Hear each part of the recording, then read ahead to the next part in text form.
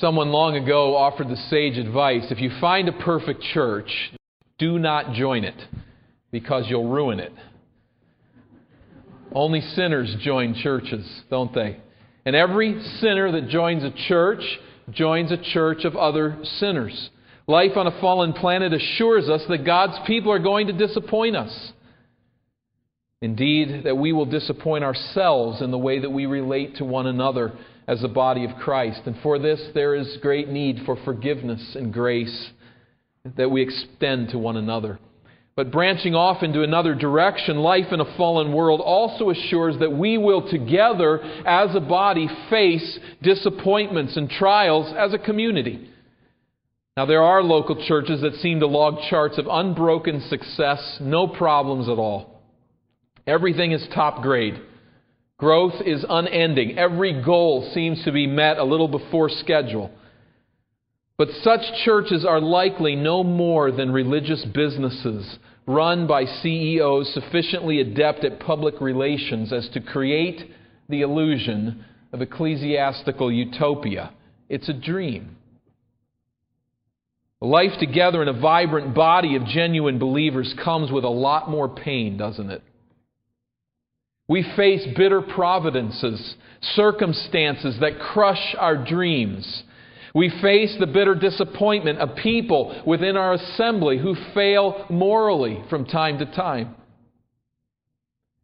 And the temptation as we look at these trials and difficulties and the angst of living in a world that is fallen and broken, the temptation comes to us sometimes to complain. I don't like it this way. Sometimes to blame someone. If things aren't going the way that they ought to go and there's these disappointments, someone is for sure to blame. Sometimes it is to grow disillusioned and discouraged and to withdraw because our vision of this ideal Christian community is suddenly shattered. But we must understand this as God's people. Until Jesus returns, the shattering of our dreams of a flawless community down here is the doorway into real life ministry, in which we learn to throw ourselves in desperation upon God together as a church. Dietrich Bonhoeffer has written, by sheer grace, God will not permit us to live even for a brief period in a dream world. Only that fellowship which faces disillusionment with all its unhappy and ugly aspects begins to be what it should be in God's sight. As he writes, indeed it is as we face disappointment together, as we face it, the harsh realities of a fallen world and community, as we face it, it is then that we learn to trust God together as a church. It is then that we work effectively together to His glory rather than just chasing fantasies. This is where we find ourselves as we come to the second half of the first chapter of Acts. If you make your way there in your Bibles, in the second half of Acts 1, we see such an authentic Christian community in action. We do not see one that is living some utopian dream where everything is right and all that it ought to be, but we see a church coming together, yet we wouldn't define it as a church at this point, but God's people coming together and grappling with the disappointments of their life together and dealing with it. Now, right now, Jesus' disciples have witnessed an exhilarating 40-day period, you will remember, in which the risen Savior has appeared repeatedly and taught the disciples about the kingdom of God. Acts chapter 1 verse 4, while staying with them, Jesus ordered them not to depart from Jerusalem, but to wait for the promise of the Father, which He said, you heard from me, for John baptized with water, but you will be baptized with the Holy Spirit not many days from now.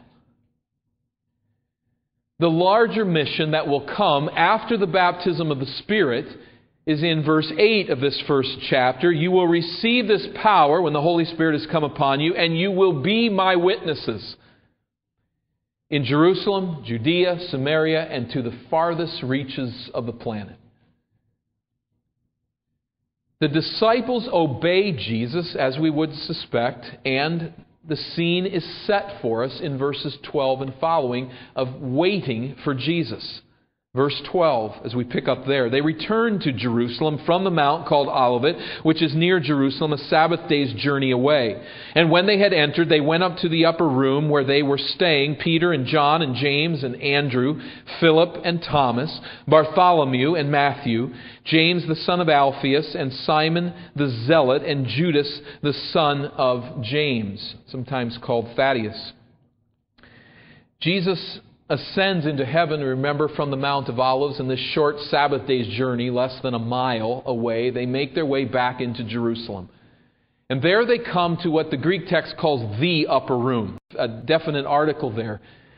Possibly the upper room where Jesus proclaimed that the Spirit would come. Possibly the upper room where He kept Passover with the disciples. We don't know what the upper room was. But if you get in your mind, think flat roofs, fairly small houses probably, but it's one larger box on the ground floor and a smaller box on the top floor. That's the upper room, reached by an outside staircase. These rooms served particularly for the wealthy as something of a living room. It was a place off the street where it was quiet. It was a place that was often rented out to people that would desire gatherings of larger numbers.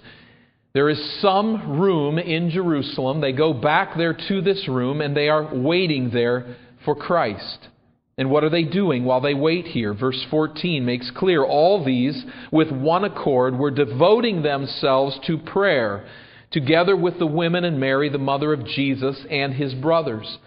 So the 11 disciples are joined by others as they go back into Jerusalem. We'll take just a brief rabbit trail here, but one is Mary, the mother of Jesus. I think there's a lot to be said from the fact that Mary is never mentioned again in the New Testament after this point. Her death is not recorded. Her participation with these earlier followers is not recorded. Nothing more is said but that she was here at this place at this time.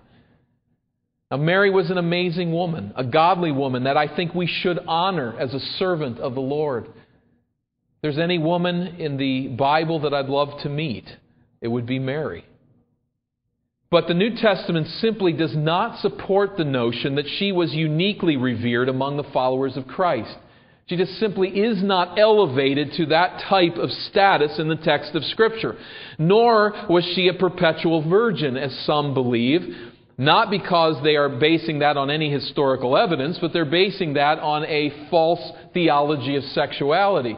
But there are those who say that she was a perpetual virgin, but we see here in the text that she is there with the brothers of Jesus. Now there are attempts that make these brothers to be Jesus' first cousins. Others would say that these were children from Joseph in an earlier marriage. But again, there's utterly no evidence of that and no reason to take the text that way without any such indication. These were Mary's sons. The way the word is used, it could mean brothers and sisters, as we would say it, but at least they are Mary's sons in the plural. During His life, now that's an intriguing line in itself, isn't it? These are Jesus' brothers. During His life, Jesus' brothers rejected Him as Messiah. They thought He was insane. And you can imagine there might be some animosity between you and a brother who is perfect. They didn't get along with Him, apparently. They say, He's not Messiah. We know this guy. He's our brother. But Jesus appears to James after His resurrection. We don't know what took place in that private meeting. But between Jesus and James, something took place, and James became a fervent follower of his brother Savior. Amazing, isn't it?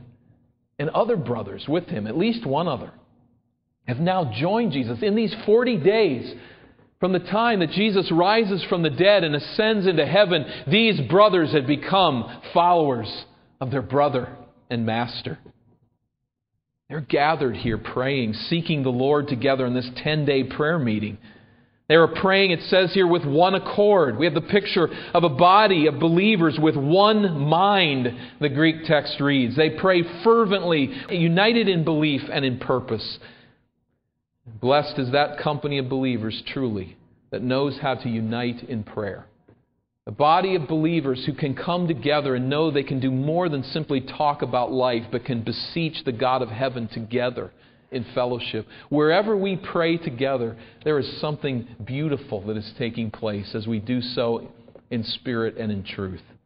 And that's what we find here. God's people are always to be a praying people, a people who pray together, not just privately, but those who join together for fervent prayer to accomplish in assembly what in some sense cannot be accomplished on their own.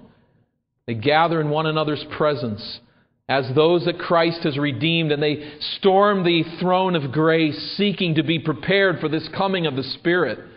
But there's 11 of these disciples. We go back to that point. We know Jesus had chosen 12 as His official representatives, and so it leads to the question, why 12? Is this a random number that Jesus just chose? Kind of sounds like a good number, or maybe there were 12 people that He knew, and as He worked it out, could have been 13, could have been 10, could have been 9, could have been 40. He just came up with 12 people that seemed to work well. Is that the case?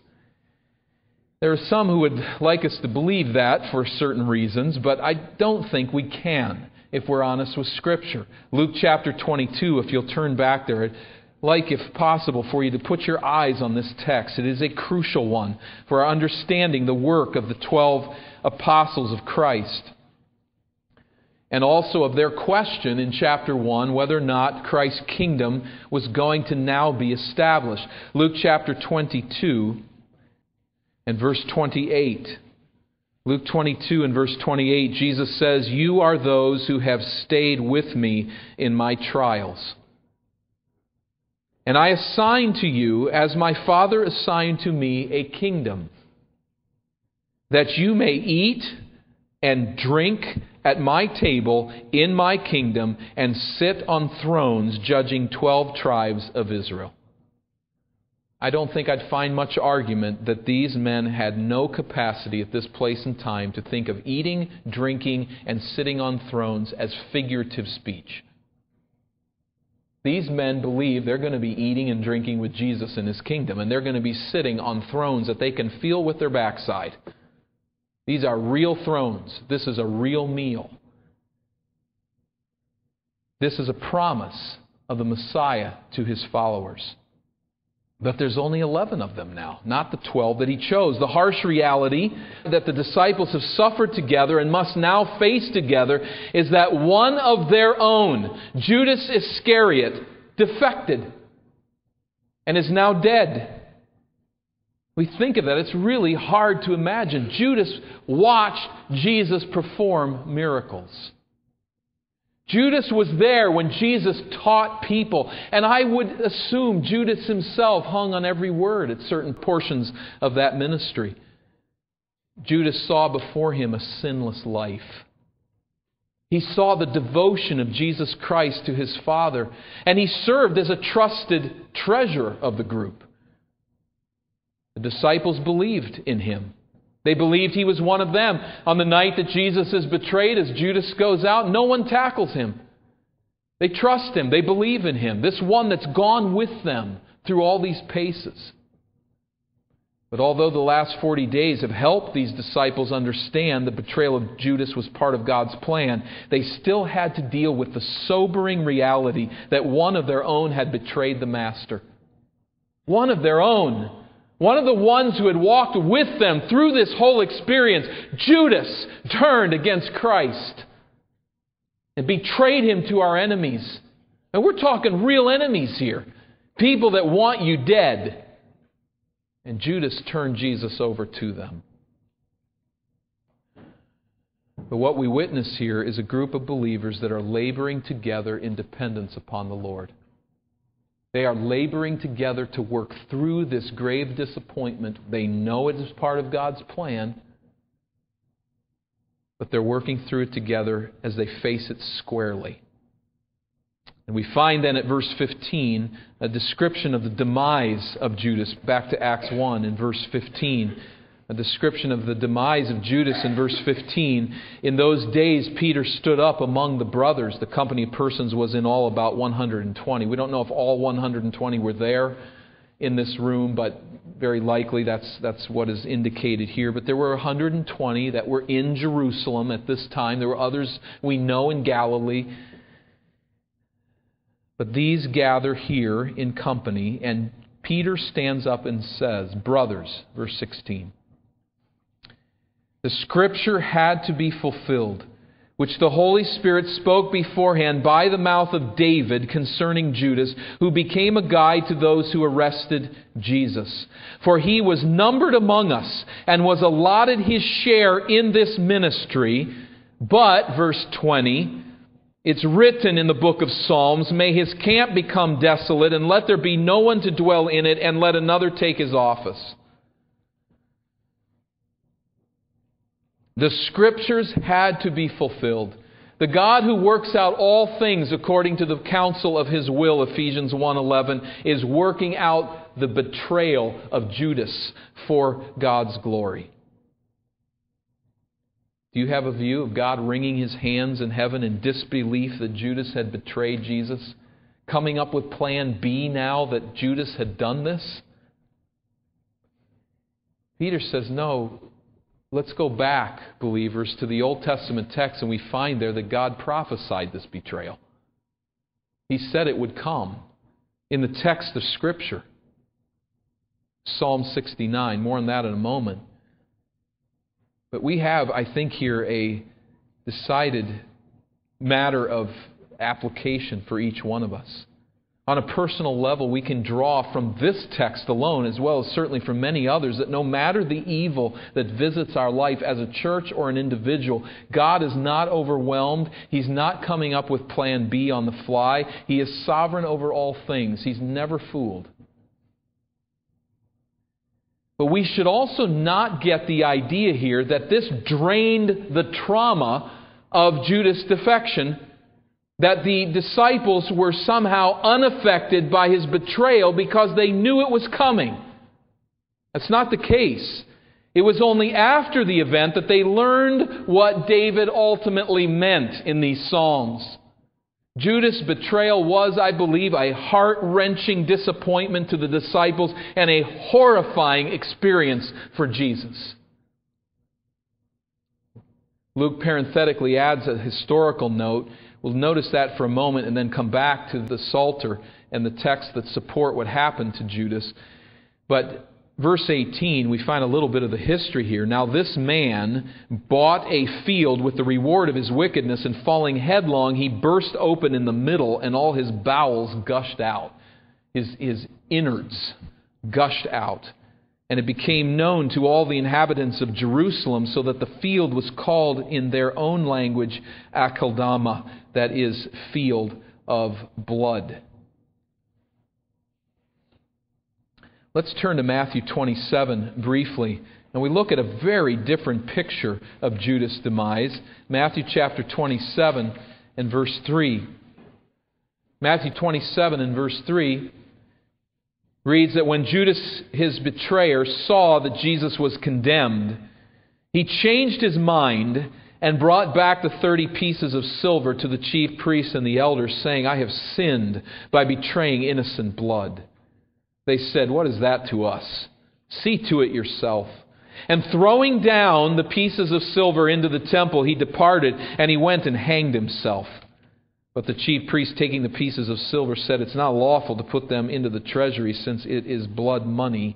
So they took counsel and bought with them, the pieces of silver, the potter's field, as a burial place for strangers. Therefore the field has been called the field of blood to this day. Well, Matthew 27 and Luke's account here in Acts 1 obviously contradict. You can't have both together. They're two different accounts of Jesus' death, the critics would say, but I don't see any reason that we have to run that direction. We can put the two together. What Matthew is doing is giving details that Luke is not giving, and vice versa. How do we put it together? As we put all of the details together and seek to discern a scenario, there's only really, it seems, two possibilities. The first is that Judas hung himself. His body hung there until his rotting internal organs swelled up in the heat of the Israeli sun, and he burst open and was found with his entrails having gushed out of his body. The other option is that he hung himself The rope broke. His body tumbled down a ravine and split open at the bottom, his internal organs gushing out. Now, you look at those two scenarios, putting the two together, there's not a whole lot of difference between the two, is there? The only question is whether or not the rope broke and how fast they found his body. Judas hanged himself. We can trust the integrity of Scripture here. This is not a contradiction or two different scenarios that are being played out. Rather, a hideous and tragic end to a pathetic story. Just think of Judas, how wonderful that money must have sounded in his ears. It's all over with Jesus. I think there's some indication that he had really had it with Jesus. Jesus is just not doing what he's supposed to do as a Messiah.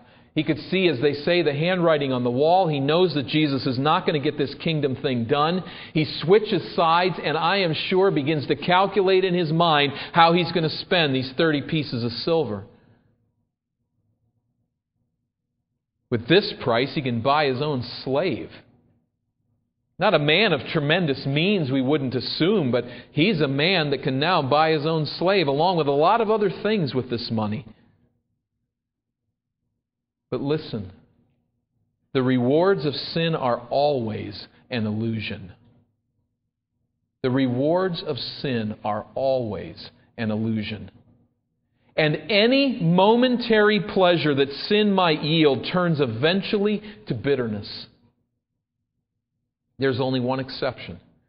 The only sin that you will ever live at peace with in your life is the sin that you have confessed to God and abandoned. In His mercy, as He forgives us our sin, we can look back at what we have done to violate Him and we can live with it. We can live at peace with it. It doesn't spiral into bitterness because we have truly been forgiven and we've turned from the sin. But any sin that we continue to play around with is going to lead to bitterness. It will never bring joy. The rewards of sin are always an illusion that lead to utter bitterness. And Judas displays that in one horrifying scene. At this point, Peter then appeals back to the Hebrew Psalter after that brief aside in verses 18 and 19 to add that historical note. And we come back onto the trail of his thought here at verse 20 of the sermon. For it is written in the book of Psalms, may his camp become desolate and let there be no one to dwell in it. Drawing here from Psalm 69 and verse 25, and then he quotes another Psalm 109:8 when he says, let another take his office.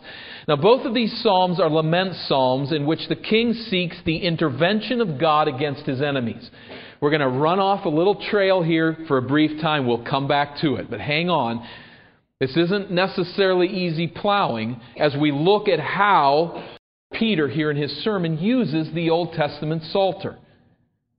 Jesus taught His followers to recognize that these Psalms of David were largely prophetic pointers to Jesus, David's greater son, by way of corporate solidarity. As we read these Psalms, sometimes, isn't it the case that it causes you to blush?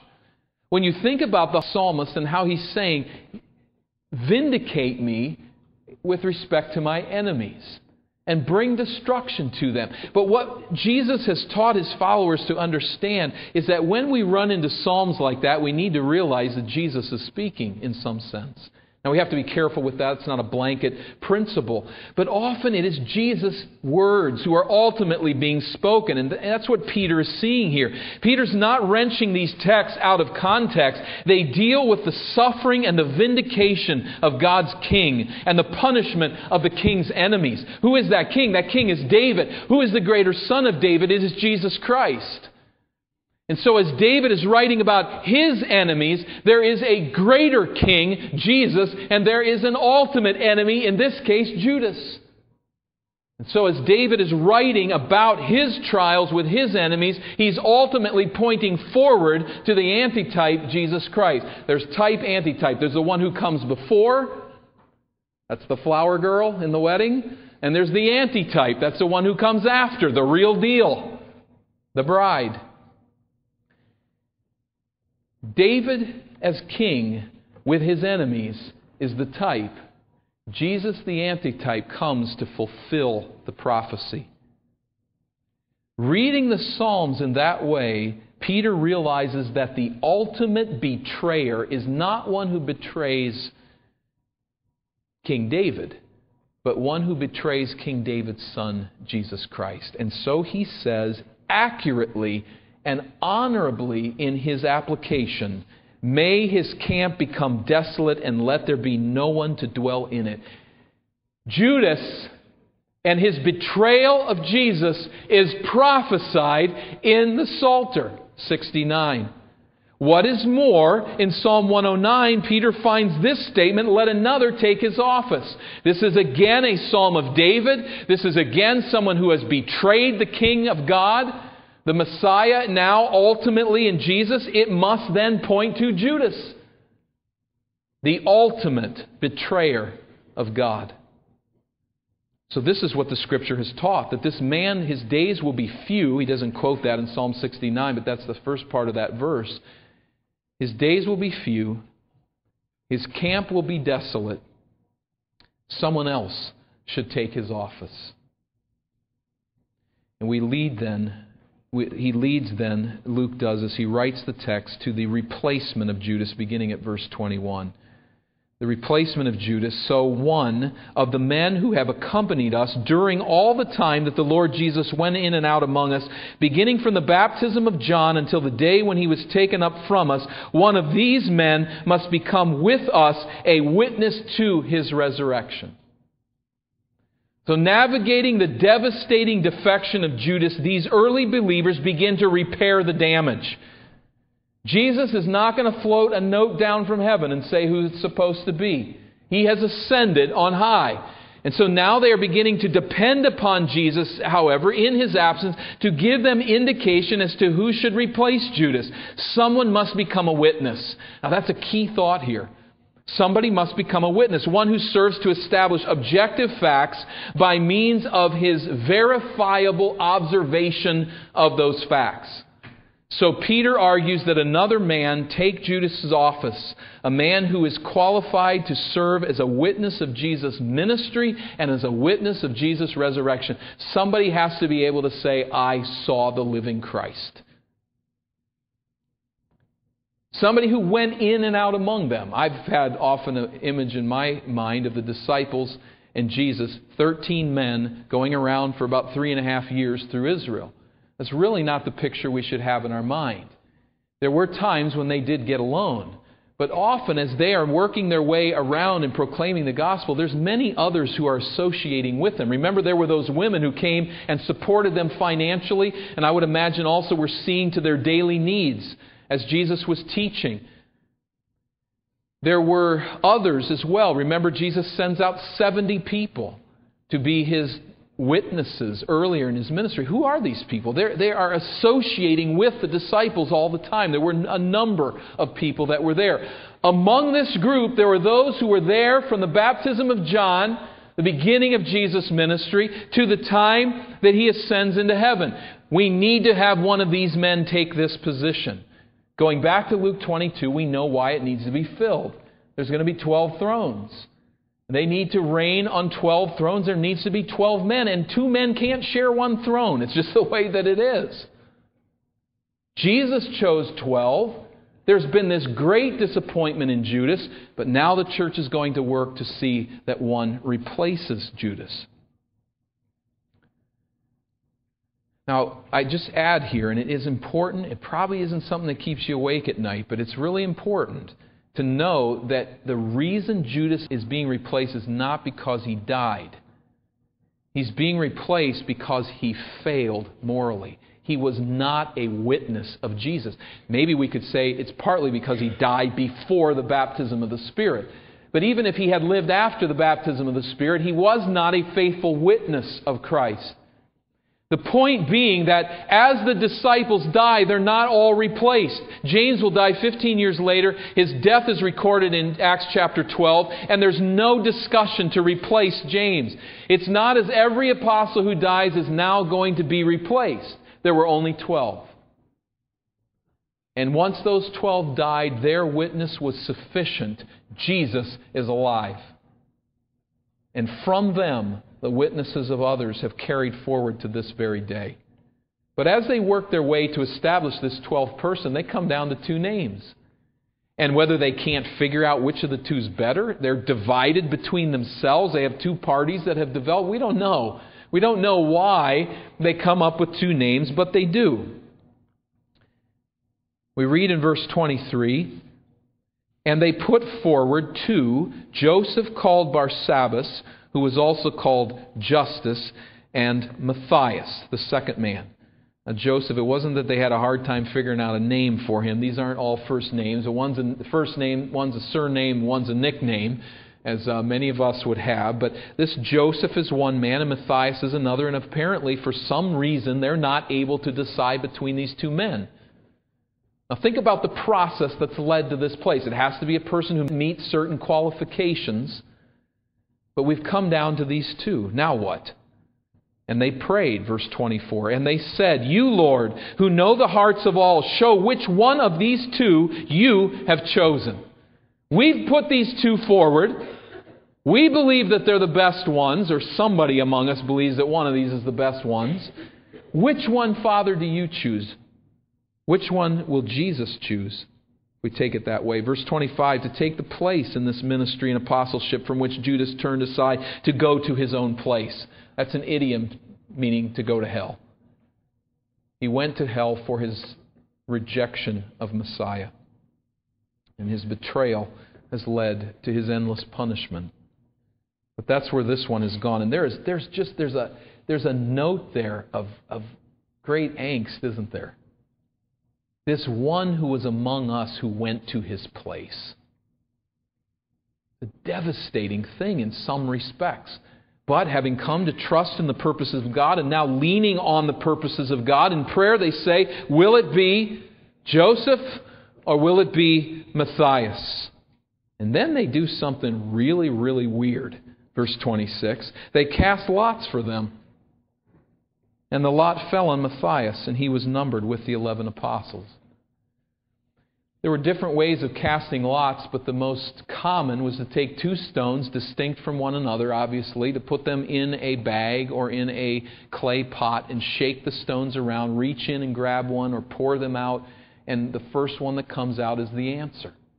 So this stone is Joseph, and this stone is Matthias, and we will determine in this way which one God has chosen. Believing, as Proverbs 16 and verse 33 says, the lot is cast into the lap, but the whole disposing is of the Lord. You flip a coin into the air, heads or tails, you have no idea. God does. He knows which side's going to land up. For me, it's always the opposite of the one I want to win the football toss. And probably virtually everything else, isn't it? Because we remember the ones we didn't get our way. But you know, all of that, humor aside, is God's doing. Why do they flip a coin? Why do they cast lots? And when do we do that? Well, I think it's instructive that they never do it again after the Spirit comes. Isn't that interesting? In Acts chapter 6, they got a hard decision to make. In Acts chapter 13, they have a hard decision to make. There's differences of opinion through Acts. Never do they cast lots. After the baptism of the Spirit and the presence of the Spirit, the conclusion I would come to, a conclusion from silence, but it would seem that lots are no longer needed. We now depend wholly on the Spirit of God to give us guidance and discernment as to where we should go. We find no evidence in the early church that this practice continued, but here it is an Old Testament practice. Here it is something that the priest did to discern the will of God. David himself as a king reverted to this method numerous times, and so they are within range to do it. They're not losing their marbles here. They are saying, God, it's between these two. Which one do you want? Now, Joseph. I mean, maybe I'm too tender-hearted here, but I just feel for this guy. I got that close to one of the thrones of Israel, and I lost on a coin toss.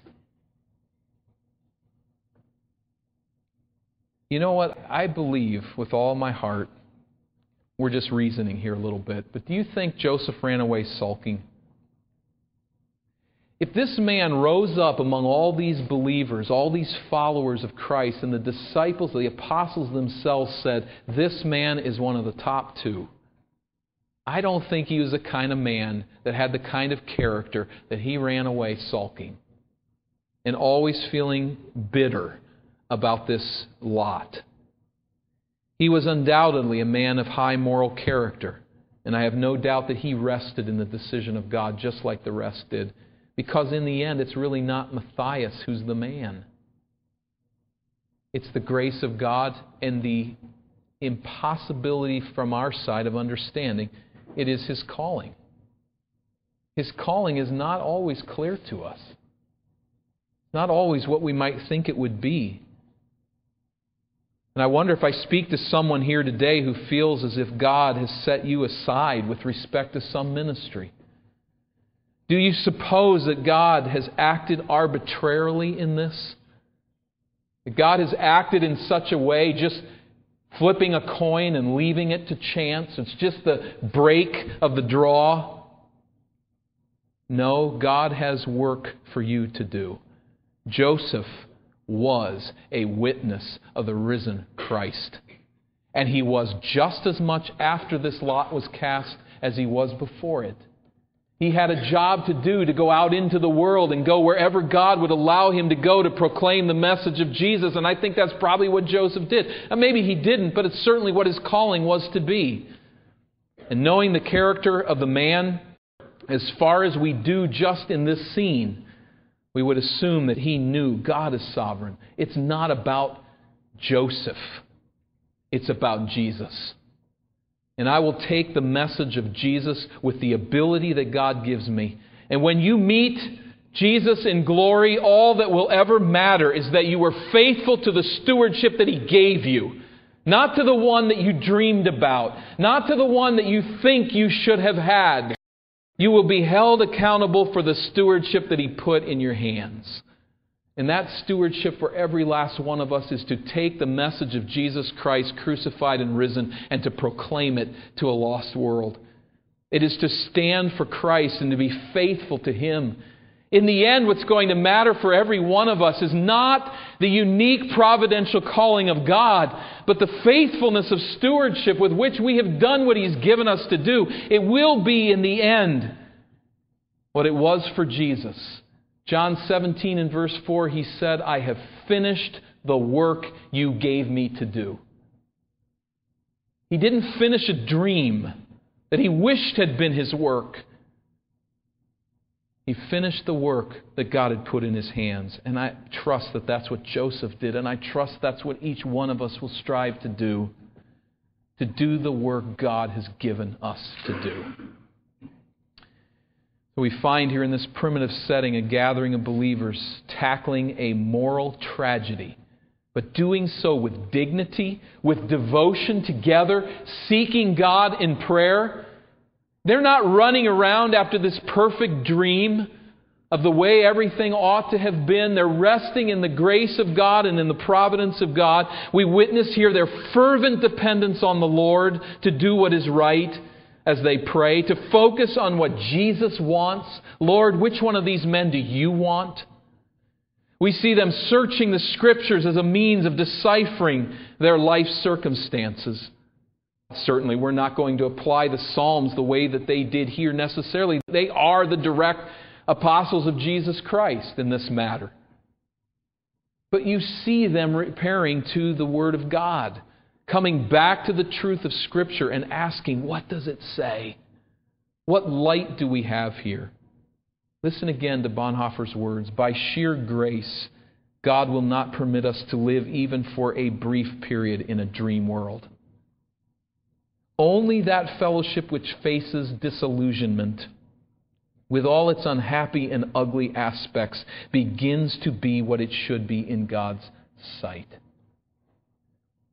We can love, as he said, a dream community that's in our heads, or we can love the fallen one that's right in front of us.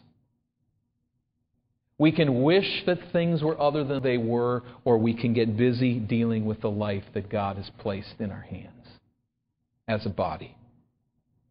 Christian, it is indeed as we face disappointment together, as we deal with moral failing, as we deal with circumstances that go against us. It is then, in the face of these harsh realities of a fallen world and community, it's then that we learn to trust God as a church and work effectively together to His glory rather than to chase the wind. And let us depart the assembly today rejoicing that our faith is not grounded in fantasy, but in the objective reality that Jesus Christ is alive and well, and has brought together an objective assembly that is to pour out their lives in proclaiming that truth and working together through the trials that we face. I may speak to someone here this morning. You have not come to saving faith in Jesus Christ. You are holding on to sin. You love the pleasure that it gives. You don't want to follow Jesus as the master of your soul. Let me say, you have been duly warned in this passage. You look at what has happened to Judas. That's not just one sad boy. That's the end of the unbeliever. God's common grace meets you every day, giving you breath and life and joy, food and health and clothing perhaps. But there's a day when that grace is going to be done. A day when you are going to walk away from God and He's going to walk away from you. And in that day there will be no joy left in your experience forever. You will go to your place, and it will be a place where there is no God. That's where Judas went, and that's where you are headed if you have not come to trust Jesus Christ and His payment for your sin. If you've not had your sins washed away and have not come to believe in what He has done for you, come today. You have nothing to lose but bitterness and wrath. You have everything to gain in the beauty of Jesus Christ. Come to Him today. And together, may we join as a body of Christ and continue to deal with this life as He's called us to do. And may we someday stand before Him having fulfilled our stewardship, the one He put in our hands, the one with one another, the one that deals with His grace in our lives individually. Let's bow for prayer. Father, what wonders there are in your word. And we praise you for this text and ask that we would each take it to heart, that you draw to saving faith any that are separated from you. And that for those of us who know you, we would thank you, our Father, our God, that we are your people called to carry out your word and your truth. May we do so with gladness and joy in community with one another. Through Christ we pray. Amen.